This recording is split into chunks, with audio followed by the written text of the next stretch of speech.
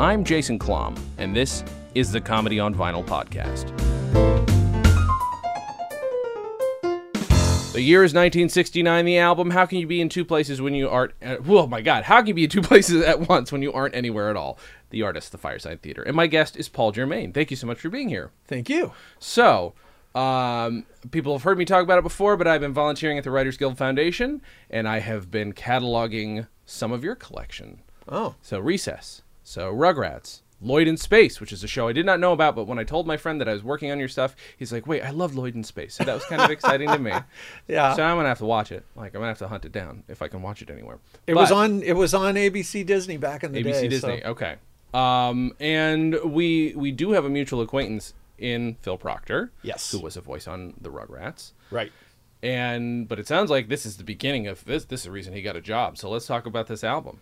Well, when I was a teenager back in the day, and that was a long time ago in the 1970s, I had a friend who was into comedy albums, and he played Firesign Theater albums for me. And this one, How Can You Be in Two Places at Once When You're Not Anywhere at All, and Don't Crush That Dwarf, Hand Me the Pliers were the two that I remember. Yeah. But I loved them. I especially loved this one because it was like American history in a 22-minute compact form. It was like everything. It commented on everything, including, references to LA, where I was from, where we were living at the time. So it felt like it was my whole life and my history and everything about it all compacted into this tiny little package. And I love that. I mean, I like it too, and I like that we had an opportunity to just kind of listen to it together. For those who haven't heard it, the one side is the side A is exclusively sketch, but not. There aren't tracks. There are no tracks in this. It's just it flows in one into the other. And side B is a Nick Danger, their third eye, or he's a private eye, but Nick Danger third eye, full like fake radio play, which is so good and filled with a bunch of brilliant stuff, including people reading one another's lines and fucking up over and over again, which I love so much. So as a teenager though, how much of it? What were you reacting to then, as opposed to what you react to a little bit later? Are you still reacting to the same stuff? I feel like it's listening to it now, 40 years later. Like it doesn't, my reaction to it isn't all that different from what I remember in high school. Okay. It's a little bit different. There are a few references that I get now that I didn't get then. Sure. But mostly I just love the fact that it seemed to be commenting on how things, it starts out with this parody of, or this weird used car dealer named Ralph Spoilsport, who was distinctly a reference to a guy named Ralph Williams, who had all these car dealerships in LA when I was a kid. And I think he was, as I recall, he was busted for some kind of illegal stuff, and they closed his places some years later. But anyway, they had car dealerships everywhere, and you would hear him on, like daytime TV, like after school television, he would be on all the time, hawking used cars. Yeah. And so it starts out with a reference to that, and that's kind of cool because it completely brings you into it's like something that you already knew. It's like, for me, it was something I already knew, and it kind of guides me in, and then from there it takes off into this weird trip down the history of the United States, where this guy is changing channels. So sometimes a sketch will go into another sketch by some otherworldly hand turning the channel of a television, and suddenly you're in another world, but it's just another aspect of history. So it's like the whole history of the United States with references to movies and references to World War II, and it's just crazy. And we're supposed to, what I love is that, like, if you get it and you lock into what is happening, this album makes more sense. If it takes you a while to get there, it's harder. Because when I first heard it as a kid, I did not know what the hell was going on. Right, but that's part of the fun, because I remember my friend said, there's a lot of stuff you're not going to get, but when you listen to it the 10th time, you're going to get some of the stuff that you didn't get before. And there was always more. Yeah. There was always something that there's like people talking at the same time, and you're hearing one guy's voice up front, and that's pretty cool. But then maybe you listen to it for the 5th time, and when you're doing that, suddenly you notice you hear one of the guys in the background, you say, "Oh, there's another joke." I know. And you didn't get it before. So it's just layered and layered and layered. It's really fun. I love that about it. So we're supposed to then assume that so his car is a home. His home is a car. They're one and the same. But also that when you change the channels on his giant entertainment system, we seem to be floating through reality. We seem to be changing reality entirely. The thing that is so perfect about an album like this is you could not do this visually. There would be no point. Yeah. There is no way. Yeah. It doesn't make sense. Yeah. So you are going to make these dreamlike logical leaps that are your own. I think that that's kind of probably different for everybody. Well, one of the things that I think is really fun about it, I mean, for me, as somebody who makes television shows and movies, and that's what my career's been, one of the things you learn is that if you really do a thing right, you kind of tailor it to your medium. Mm-hmm. Television's different than movies. Movies and television are different than plays, etc. Right? Well, the great thing about the Firesign Theater is they were doing an album. It feels like it's not just somebody went and recorded them. You know, like it's not somebody's stand-up routine that somebody's recording. Right. It's an actual. It's like a production. It's like a little piece of storytelling, but perfectly tailored to being on an album, right? And mixed and kind of put together, and it feels like an adventure. To me, it's like watching a movie, but it's in some ways better. And as you say, because it's just an audio medium, you're kind of imagining what's going on. And you're right. If they tried to visualize it, I think they toyed with that, right? A couple of times. I mean, they definitely have made visual versions of some of their stuff. Yeah. Yeah, but my recollection is it didn't work as well because it's just so perfect for what it is. Yeah. I mean, this was a time period when you could do that. Now, like, again, if you want to do improv or sketch, most of the time it's on podcast. Nobody bothers to commit something to a thing with a limited time frame or commit to something that costs this much money to put out. Of course, they had a record deal, so good for them. That's great. That's why it happened. But they knew their limitations and worked within them so much. And well, sometimes I've noticed, like sometimes I'll listen to comedy podcasts. I don't listen to that many of them. It's not generally my thing, but when I do listen to them, some of the times I notice that things feel kind of, there's a lot of, because it's just entirely improvised and kind of just people talking, it feels like sometimes I'm sitting there and I'm going, oh, I'm kind of with this, and then I kind of drift off and I'm not with it so much. When you're listening to the Firesign Theater, every second is important, and you go, wait a minute, go back, I didn't hear that. You know, every little piece of it's important. Yeah, which is to telling this overall story. It's really planned, and that's something I love about it. The bonus of us sitting here listening to it was that I couldn't distract myself with anything. All I was doing was pulling up the Wikipedia to make sure any references I might have missed, which I knew there were a ton, and I know there are more. But yeah, it was nice kind of having an active listening with this, because it's easy. If I were alone, and I was earlier, I could just be like, oh, I got to do this right now. No, you can't you really can't do that. It It has to be active. And we talk about that a lot, but I also love that it's just so much, it is about the medium. It's about, this is a thing you have to sit and listen to. It's really cool. Yeah. There's, do you have a favorite, like, segment of side one? I think I have to say there's so many parts of it that there's so many things I remember. I mentioned to you earlier that I really love it when the main guy, who you told me his name, what is he called? Babe? His name Babe, according to Wikipedia. I don't know, but he's kind of this. You kind of get the impression he's this everyman, and sometimes he's listening to the thing, and sometimes he's a part of it, and sometimes he's taken in by it, and like he's going along with it, and sometimes he's observing it. It's very surreal. But what I remember loving about it is when he asked the question. They're talking about history, and he says, "Who am us anyway?" And that's one of my favorite lines. But that's a part I really love. I love the Ralph Williams or the Ralph Spoilsport stuff because it just reminds me of when I was a kid and listening to those crazy car ads on TV. You know, and just thinking, what does this mean? Because you were listening to, you're a little kid, and one of the things they emphasize is that he's constantly spouting numbers, and they just seem like, when you're a kid, you're listening to, what do these numbers mean? They're just like 1,387. You know, what does that mean? I don't know what that means. So it just really captures that. So that's a part I really love, the Ralph Spoilsport stuff. What kind of comedy albums did you have in the house as a kid, if any? My parents maybe had one of those, like you mentioned, we were talking earlier, and you mentioned the There was The First Family. There was this comedy album about the Kennedy administration, and I think my parents probably had that in the house. Mostly, they didn't have comedy at all. They weren't really necessarily comedy people. I really got that from Friends, you know? Yeah. I was introduced to all that stuff from Friends. And just being in high school and you'd hear about it, you hear about the latest Steve Martin album, you hear about Cheech and Chong. You know, they were all appealing to different aspects of comedy. It was more like, well, what are you into? Are you into like getting high and you're listening to Cheech and Chong? Are you interested in politics? You know, everything was different, right? So lots of different things. What about this stuck? Like, why was this good for your brain? Like, what kind of a kid were you that this was like? I was a geeky, nerdy kid, and what was great about this is it was like,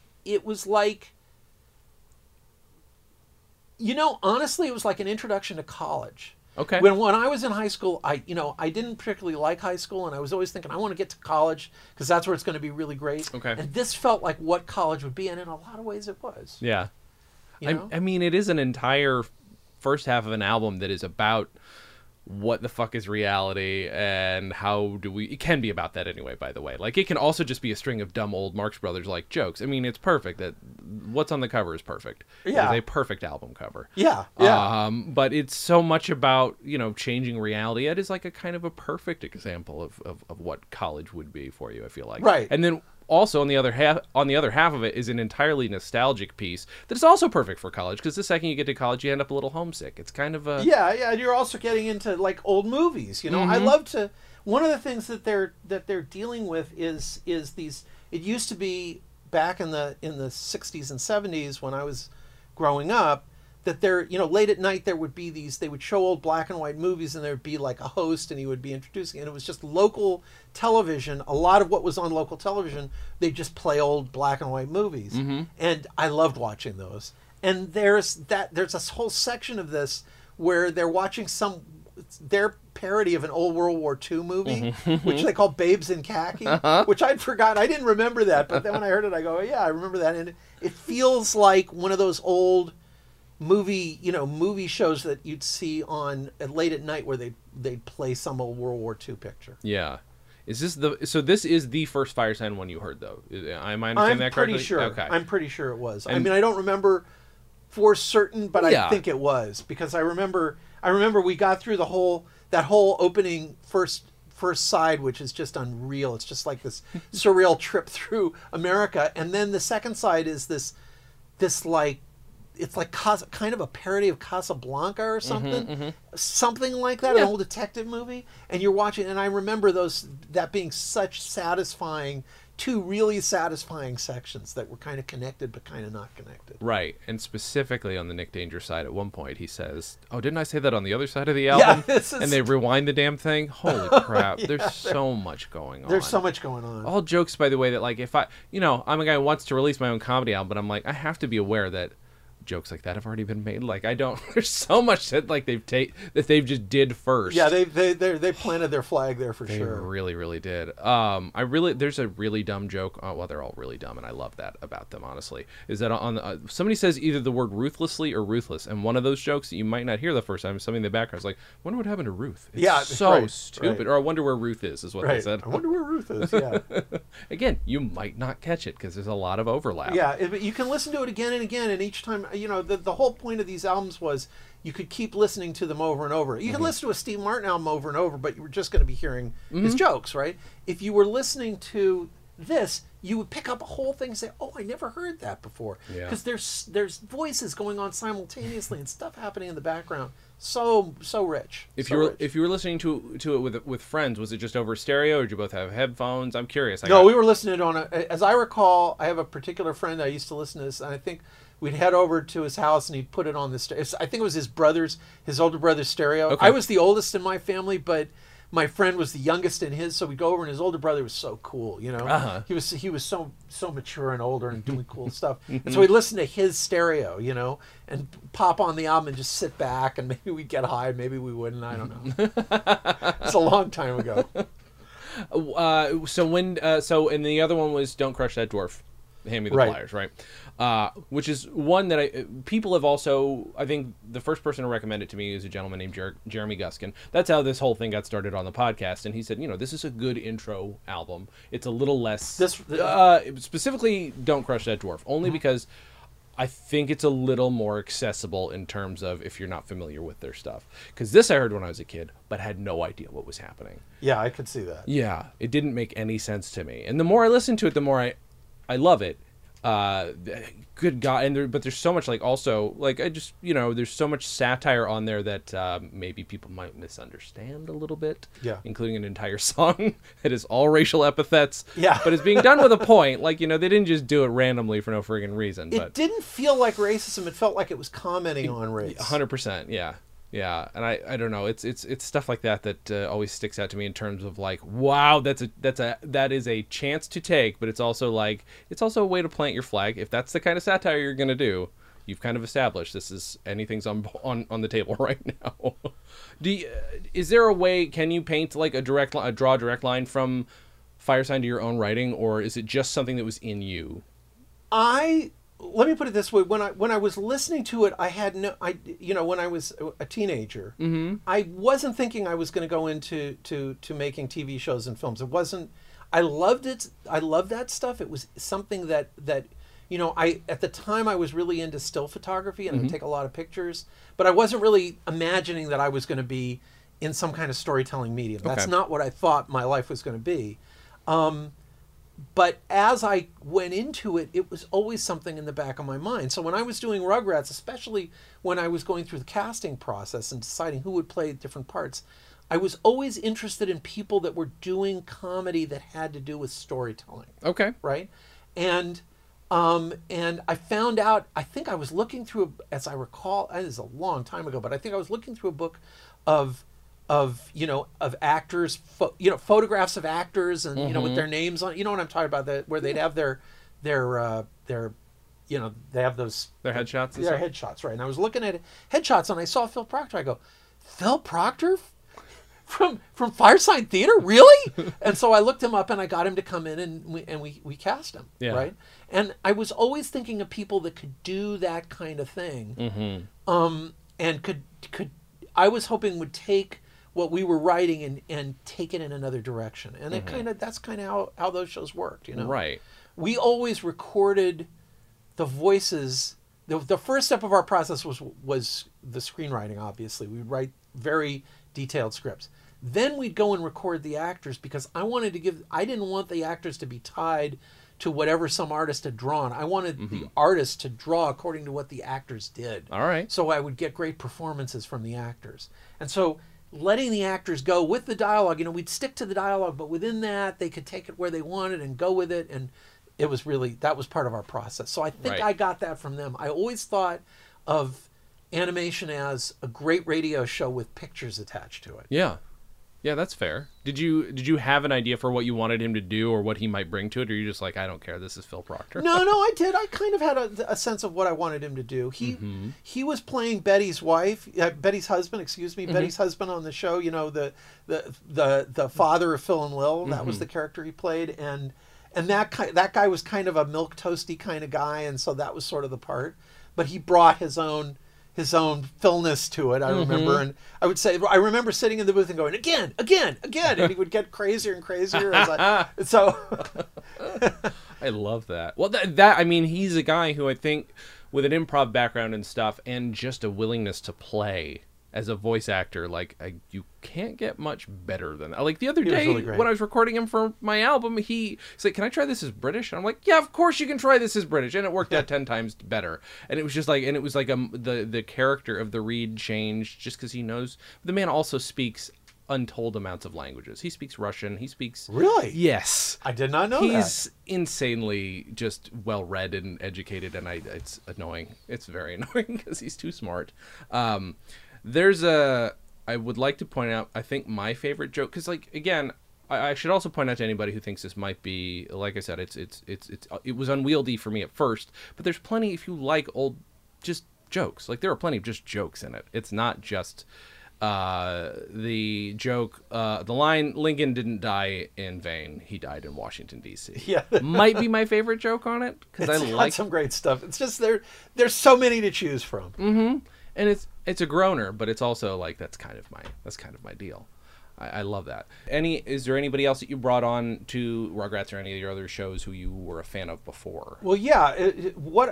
There's a guy. The guy who played Stu was Jack Riley, who if you're my age, you would have remembered him from the old The Bob Newhart Show? The Bob Newhart Show, the original one, where he played Mr. Carlin, who was this insane guy who just was so mean, and he would have this really dry delivery, and it was just hilarious, right? And I remembered it from when I was a teen, like 10 years before that, or 15 years before that, and I heard him on a commercial.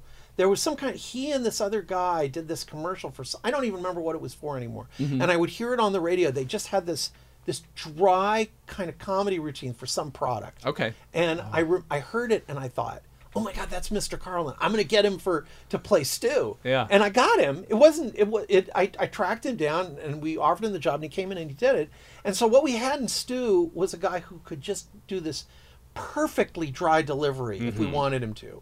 And then when he got emotional, which was sort of him stepping out of his comfort zone as an actor. I mean, he didn't like doing things where I'd have him yell or go, get really upset, but that made it great. And he would do this dry delivery. I remember in our Passover episode of Rugrats, there's a line where he says, this bitter herb, what does it mean? And it was just hilarious because it was so dry.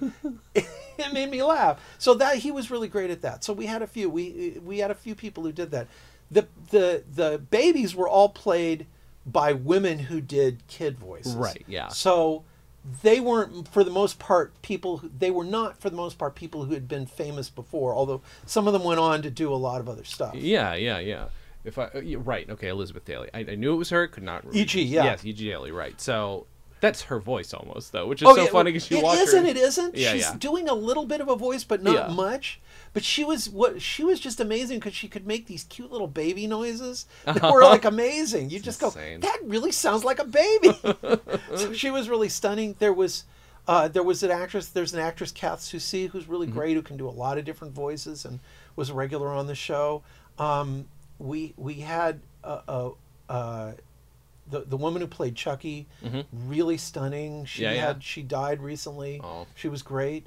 A lot of great people. Do you mind talking about how you got into animation? Because I mean, we talked briefly about it off mic, but oh sure. So I was working for a producer by the name of Jim Brooks, who is a famous TV producer. But he had, about the time that I came to work for him, he'd just completed production on Terms of Endearment, which, those of you old enough will remember won 5 Academy Awards that year. And I came in post-production on that movie, and I had no idea what I was walking into. Nobody did. But Brooks was this guy who, within the year that I started working for him, had become kind of the biggest guy in Hollywood in the early '80s. So he was like this giant with one foot in film and another foot in television. Yeah. Right? But he had taken a break from doing television and was doing movies. And then after the second or third year I was working for him, he decided he was going to do another TV show. And he found this British comedian who, this kind of one of those chameleon types who can do any voice and play any character, and that was Tracy Ullman. Yeah. Who had never done anything in the United States before. She was about my age, right? At the time. I mean, she was a kid like me, and she was kind of well known in England, but not here.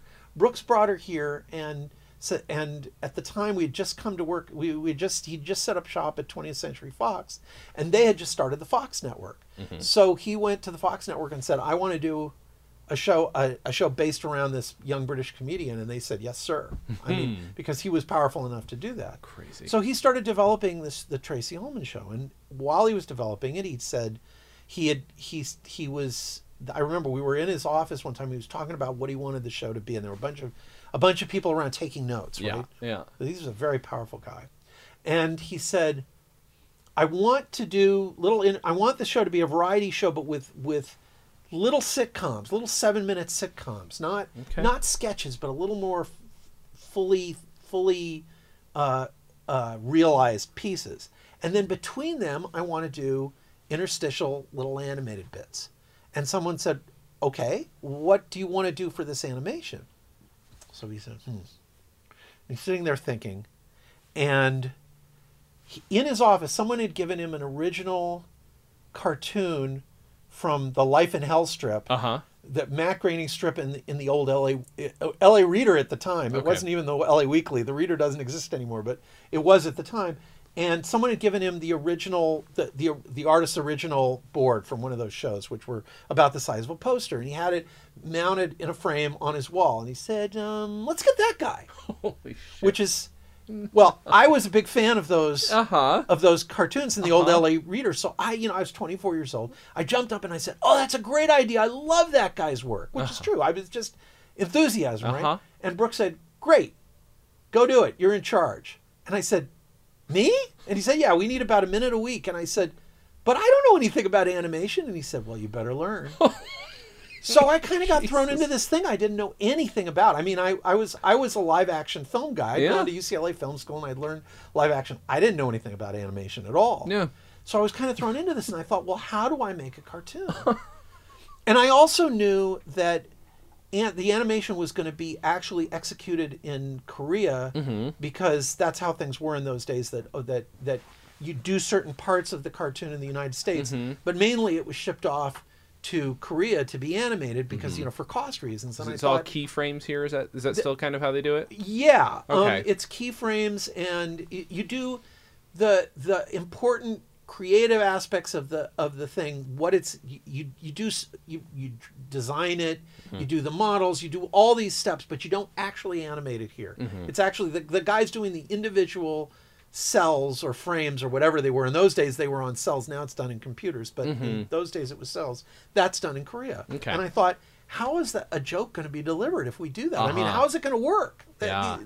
We've got people executing these jokes who don't speak English and don't, they're following instructions, but they don't know really what they're animating, if that makes sense. Yeah. At least in a story sense, right? Sure. So I thought, how do I control that medium? I said, I'm working for people who it better be good or they're not going to be satisfied. So I thought, how do I make this work? And what I came up with is, I thought, well, if we write a really good radio play, right, and I record it and I can make people laugh just listening to it without the pictures, then it won't get screwed up. And so that's what we did. We would write a little script. Yeah. Matt and I would go into his office and we'd write a little 2-page script on, Microsoft Word or whatever. And then I would go and I would record the actors and I'd edit the tracks together. Checkerboarding, I don't know if you know what I mean, but that means overlapping the dialogue, like on an A-B roll, back and forth, so that there was a lot of overlapping dialogue. It moved really, really fast, Makes right? sense. Okay. And then that would, and I would edit that, and I would take it to the animators, and I'd go, okay, this run of dialogue here, you don't change it. You don't edit it. You don't open it up. You don't close it down. You leave it just as is. The timing of it is what I want. Okay. But then this visual gag here, you can do what you want because I can't tell you how to do a visual. I can't design that. You design that. But the audio part is going to be just as I've got it here. Wow. And that's how we did it, and it worked. And then when I went to do Rugrats a couple of years later, I did it the same way. We would write the scripts, I would record the tracks, we would edit them really carefully, just the sound before there's any picture, and you would be laughing at the radio show. Yeah. At just the sound of it would make you laugh. And if I had that, I felt like I could know that the animation wasn't, it got more complicated from there, but that's how it started. Wow.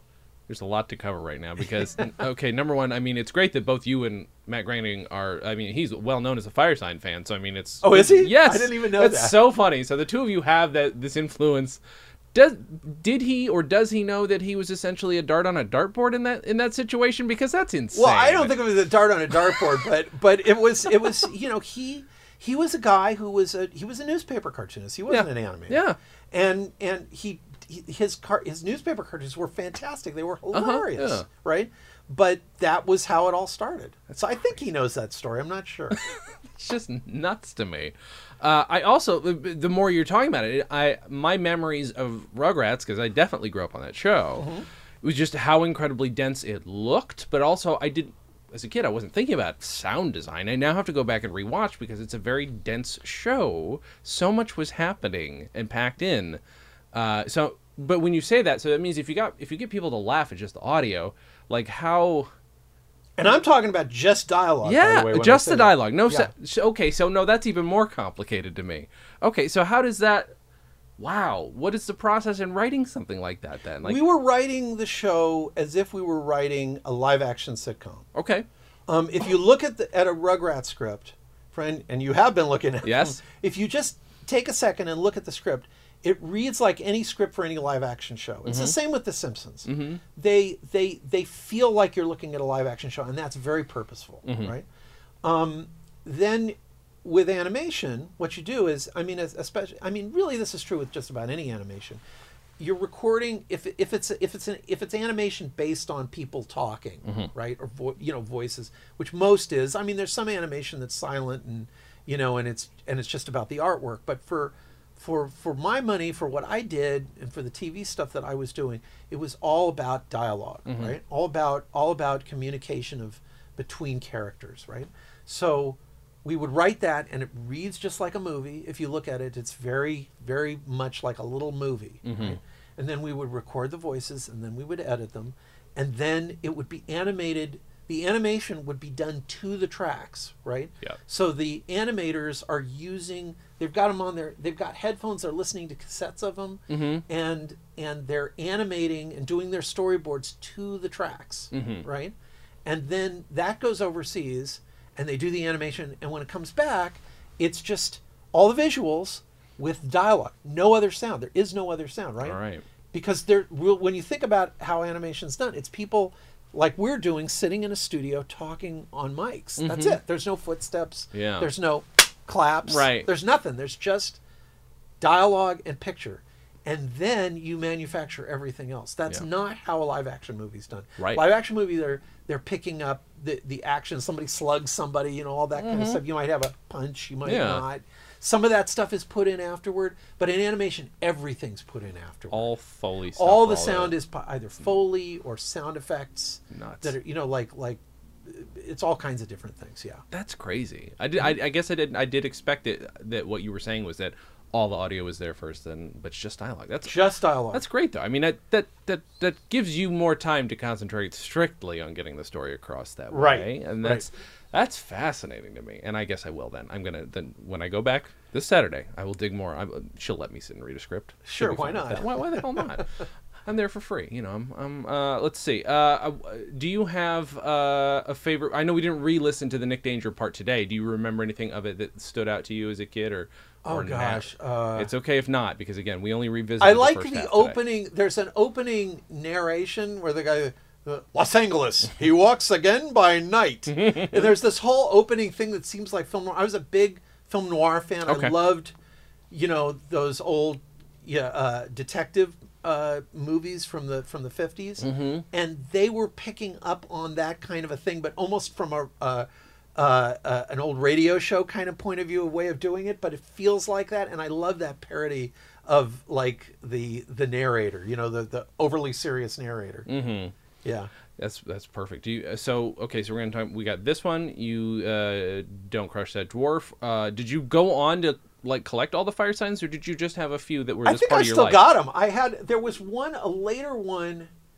I can't remember what it was. One that had one. It had kind of a cartoony cover like this, but it was the one that had the interspecies athletic competition. Do you know the one I mean? I do, yeah. I can't remember which one it was. It was, but this is much later. I think it was done in the 80s. I think. I'm not sure. But I don't even remember which album it was. I don't remember what it was called. I'm trying to pull it up now. So, yeah, it might have been. Oh, is it this one? What's that one? Well, it's hard to see now. No, is it the one with the dinosaur on the cover? No. I think it's that one. It is this one. Okay, yeah, in the next world, you're on your own.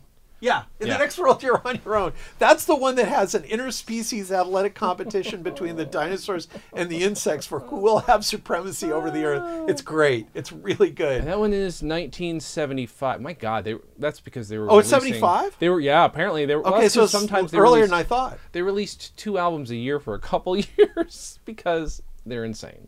Good God, I guess I didn't realize that. That's because we're not at that point They yet. have a parody in that of ABC's Wide World of Sports, which is this baseball game, which is somehow for who's going to inherit the Earth, for which species will inherit the Earth. It's really crazy. That is fantastic. So I went. I was really into them. I had a lot of the albums when I was younger, and then as I got older, I kind of moved on to other things and Sure. hadn't listened to them for years. Right. But it's Phil Proctor stuck in your brain by the time you made. Yeah, Rugrats. absolutely. I Yeah, love that yeah. so much. Can I ask you very quickly, and this you can feel free to be like, there's no story there. You're credited on Big. Can you tell me what you were working on Big? I had a very minor role on Big. I was that script was I was going to say unsolicited, but it wasn't unsolicited. It was a script that came into us from an agent, and I was a script reader for Brooks for years, among my other jobs that I had there. So I read hundreds and hundreds of scripts, and for anybody who reads scripts for a living, they'll tell you that maybe 1% of them are tolerable. They're just horrible, most of them. And Big came in, and it was a really good script. And it just stood out because it was such a solid script. My boss and I read it, and we were really excited. But I don't mean Jim Brooks, a guy named Richard Sakai.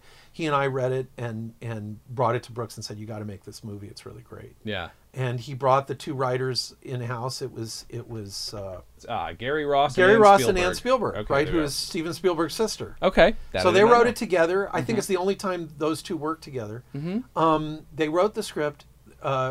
Brooks brought him in. He worked on this. He worked on the script with them for a while to kind of tailor it a little bit, and then they hired Penny Marshall and made the movie. And it's a really solid little movie. It's kind of dated now if you watch it. I mean, this movie came out in the mid '80s, so it was a long time ago.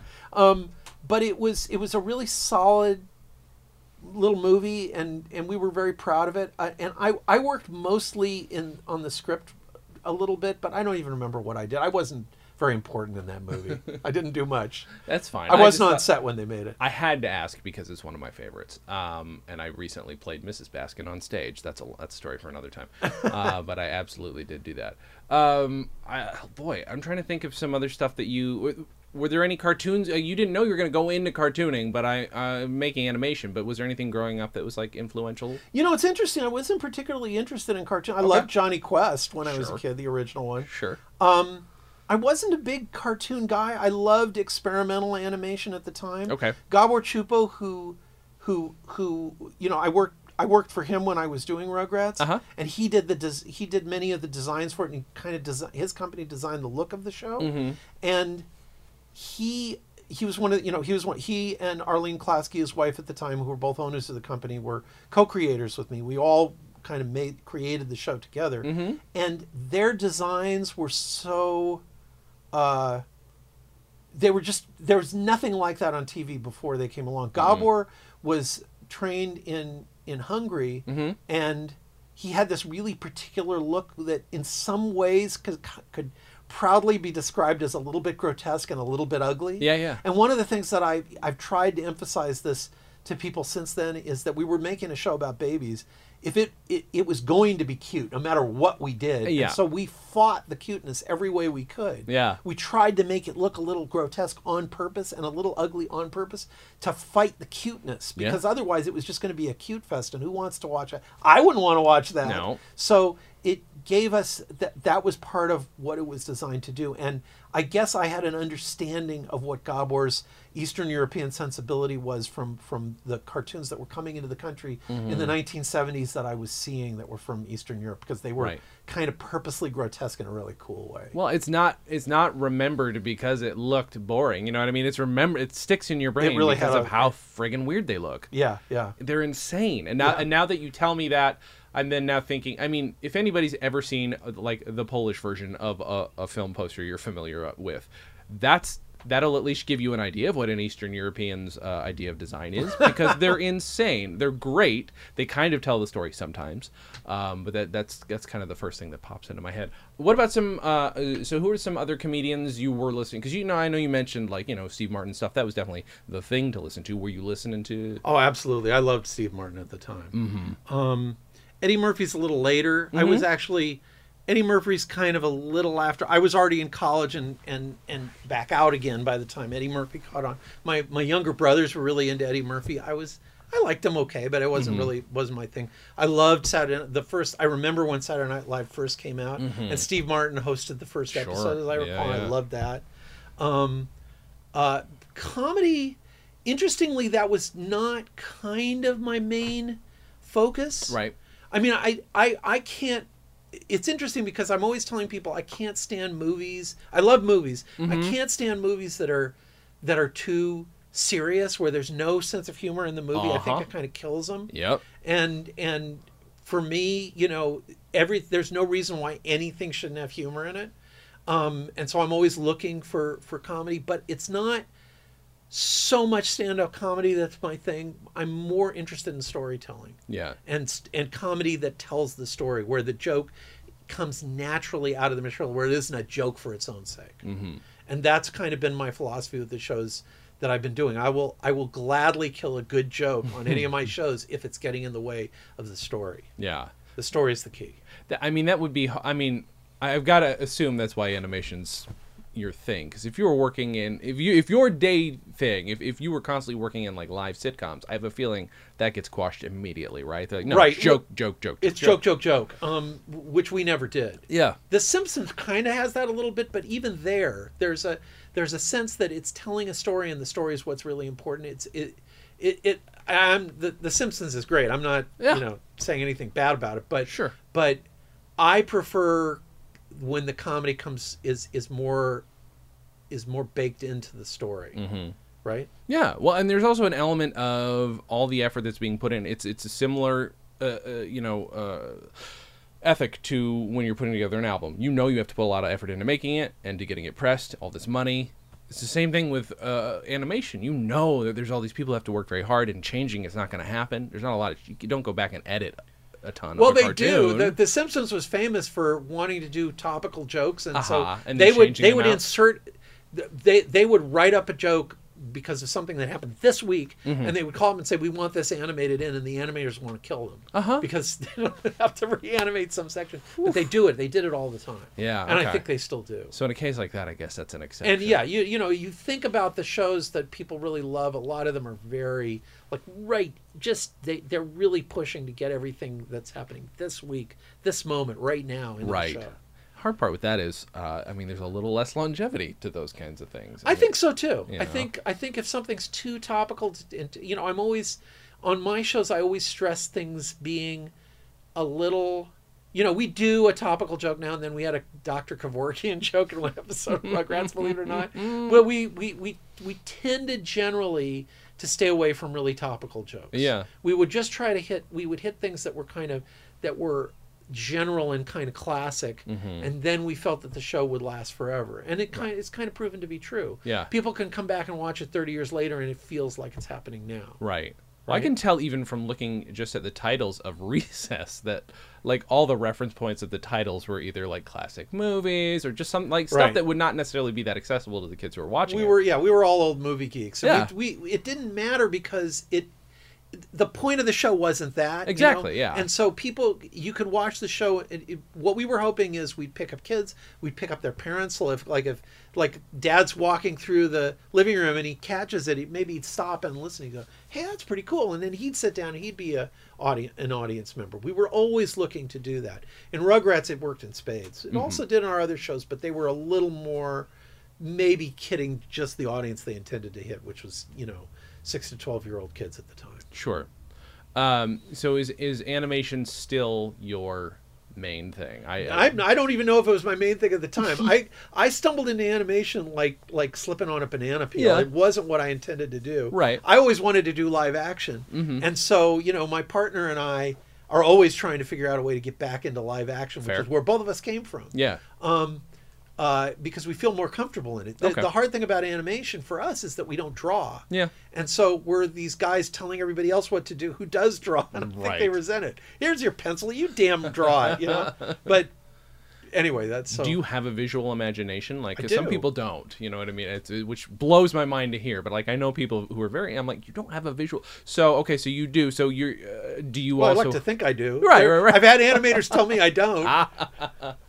Do you have when you're writing? Do you think of the sound effects? Because like that's actually how I write very Absolutely. much. Okay. I think of the sound effects. I think of how I would shoot it. Mm-hmm. Okay. So in my mind, I'm thinking of where I would put the camera Mm-hmm. when I'm shooting the thing. I'm often thinking that way. Yeah. You tend.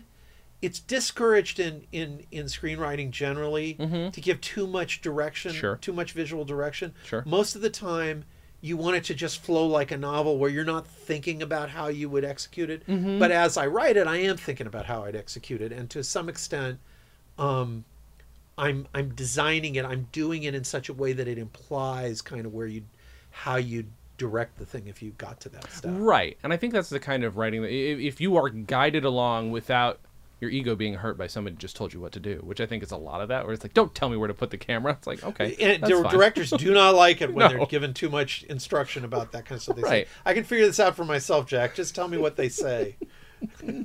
Yeah, that's fair. I've probably been like that before.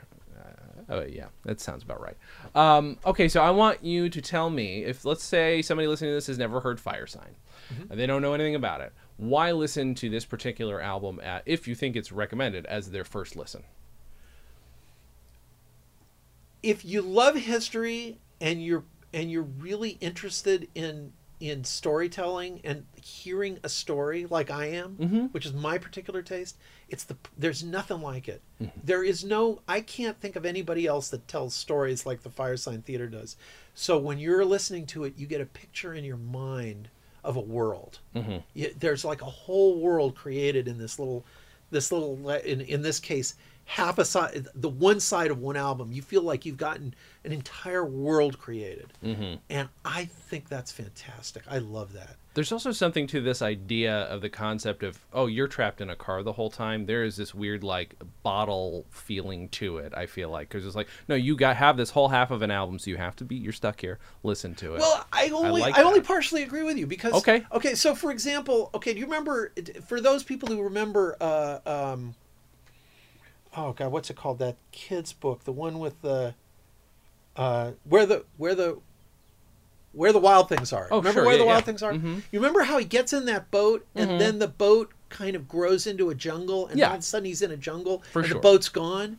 That's what this album feels like to me. Yeah. He starts out getting in a car and he turns on the radio and then the radio kind of takes over and he's suddenly inside the radio and the car's forgotten. You don't even remember that there was a car. 100%. That's why it doesn't feel like a bottle to me. It feels like suddenly it feels like I put on my headphones and I'm listening to an album and suddenly the album's gone and I'm just in a place. Yeah. That's what it feels like to me, and that's what the best movies do to you too. That's true. You forget right. that you're watching a movie. It does feel that way. I guess conceptually I overthink it. So conceptually, if you know it's that, then it does change your perception of it. I kind of tend to forget that, but you're absolutely right. You do not remember that once the action once it gets going, you don't know where you He's started. in the middle of war. And suddenly the car dealer is reading the last chapter of Ulysses. So it's pretty cool. Yeah, I'm gonna have to ask him what the hell that was all about. There are questions I have for Phil every time. I want to hear his answers. So this is gonna come out in a few weeks, and I don't know if you got anything to promote or where people can find you online. But if you do, I am, and some friends are about to start a crowdfunding campaign for a show that we want to shoot, a family show that we want to, a kids show really, about a bunch of kids and their adventures in a backyard. Okay. And I don't have a title for it. We had a working title, but we just found out we can't use it. It's too similar to something else. Damn it. So we have to change it. So I can't tell you what it is. Sure. But it's going to come out probably late in the summer. At least the crowdfunding campaign, which might be on, I don't know what crowdfunding site we're going to use, but it looks like we're going to do that. And we're getting ready. So I'll let you know when I get closer. Yeah, by the time that happens, let me know, and I'll put an ad for it in the thing. Sounds good. I would love to let people know. Well, again, thank you so much. This is my pleasure. You're welcome back anytime to talk about whatever the hell we want, including Big. We can just talk about Big for now. But I do want to let people know to follow me on Instagram at Jason Klamm, JasonKlamm, if only because that's where I'm chronicling all my work as an extra again. Hashtag the professional blur. I've said this before, but if you follow me there, maybe there'll be enough interest in me writing a book so I can quit doing extra work. That's how that works. Thank you guys for listening, and as always, have a good thing.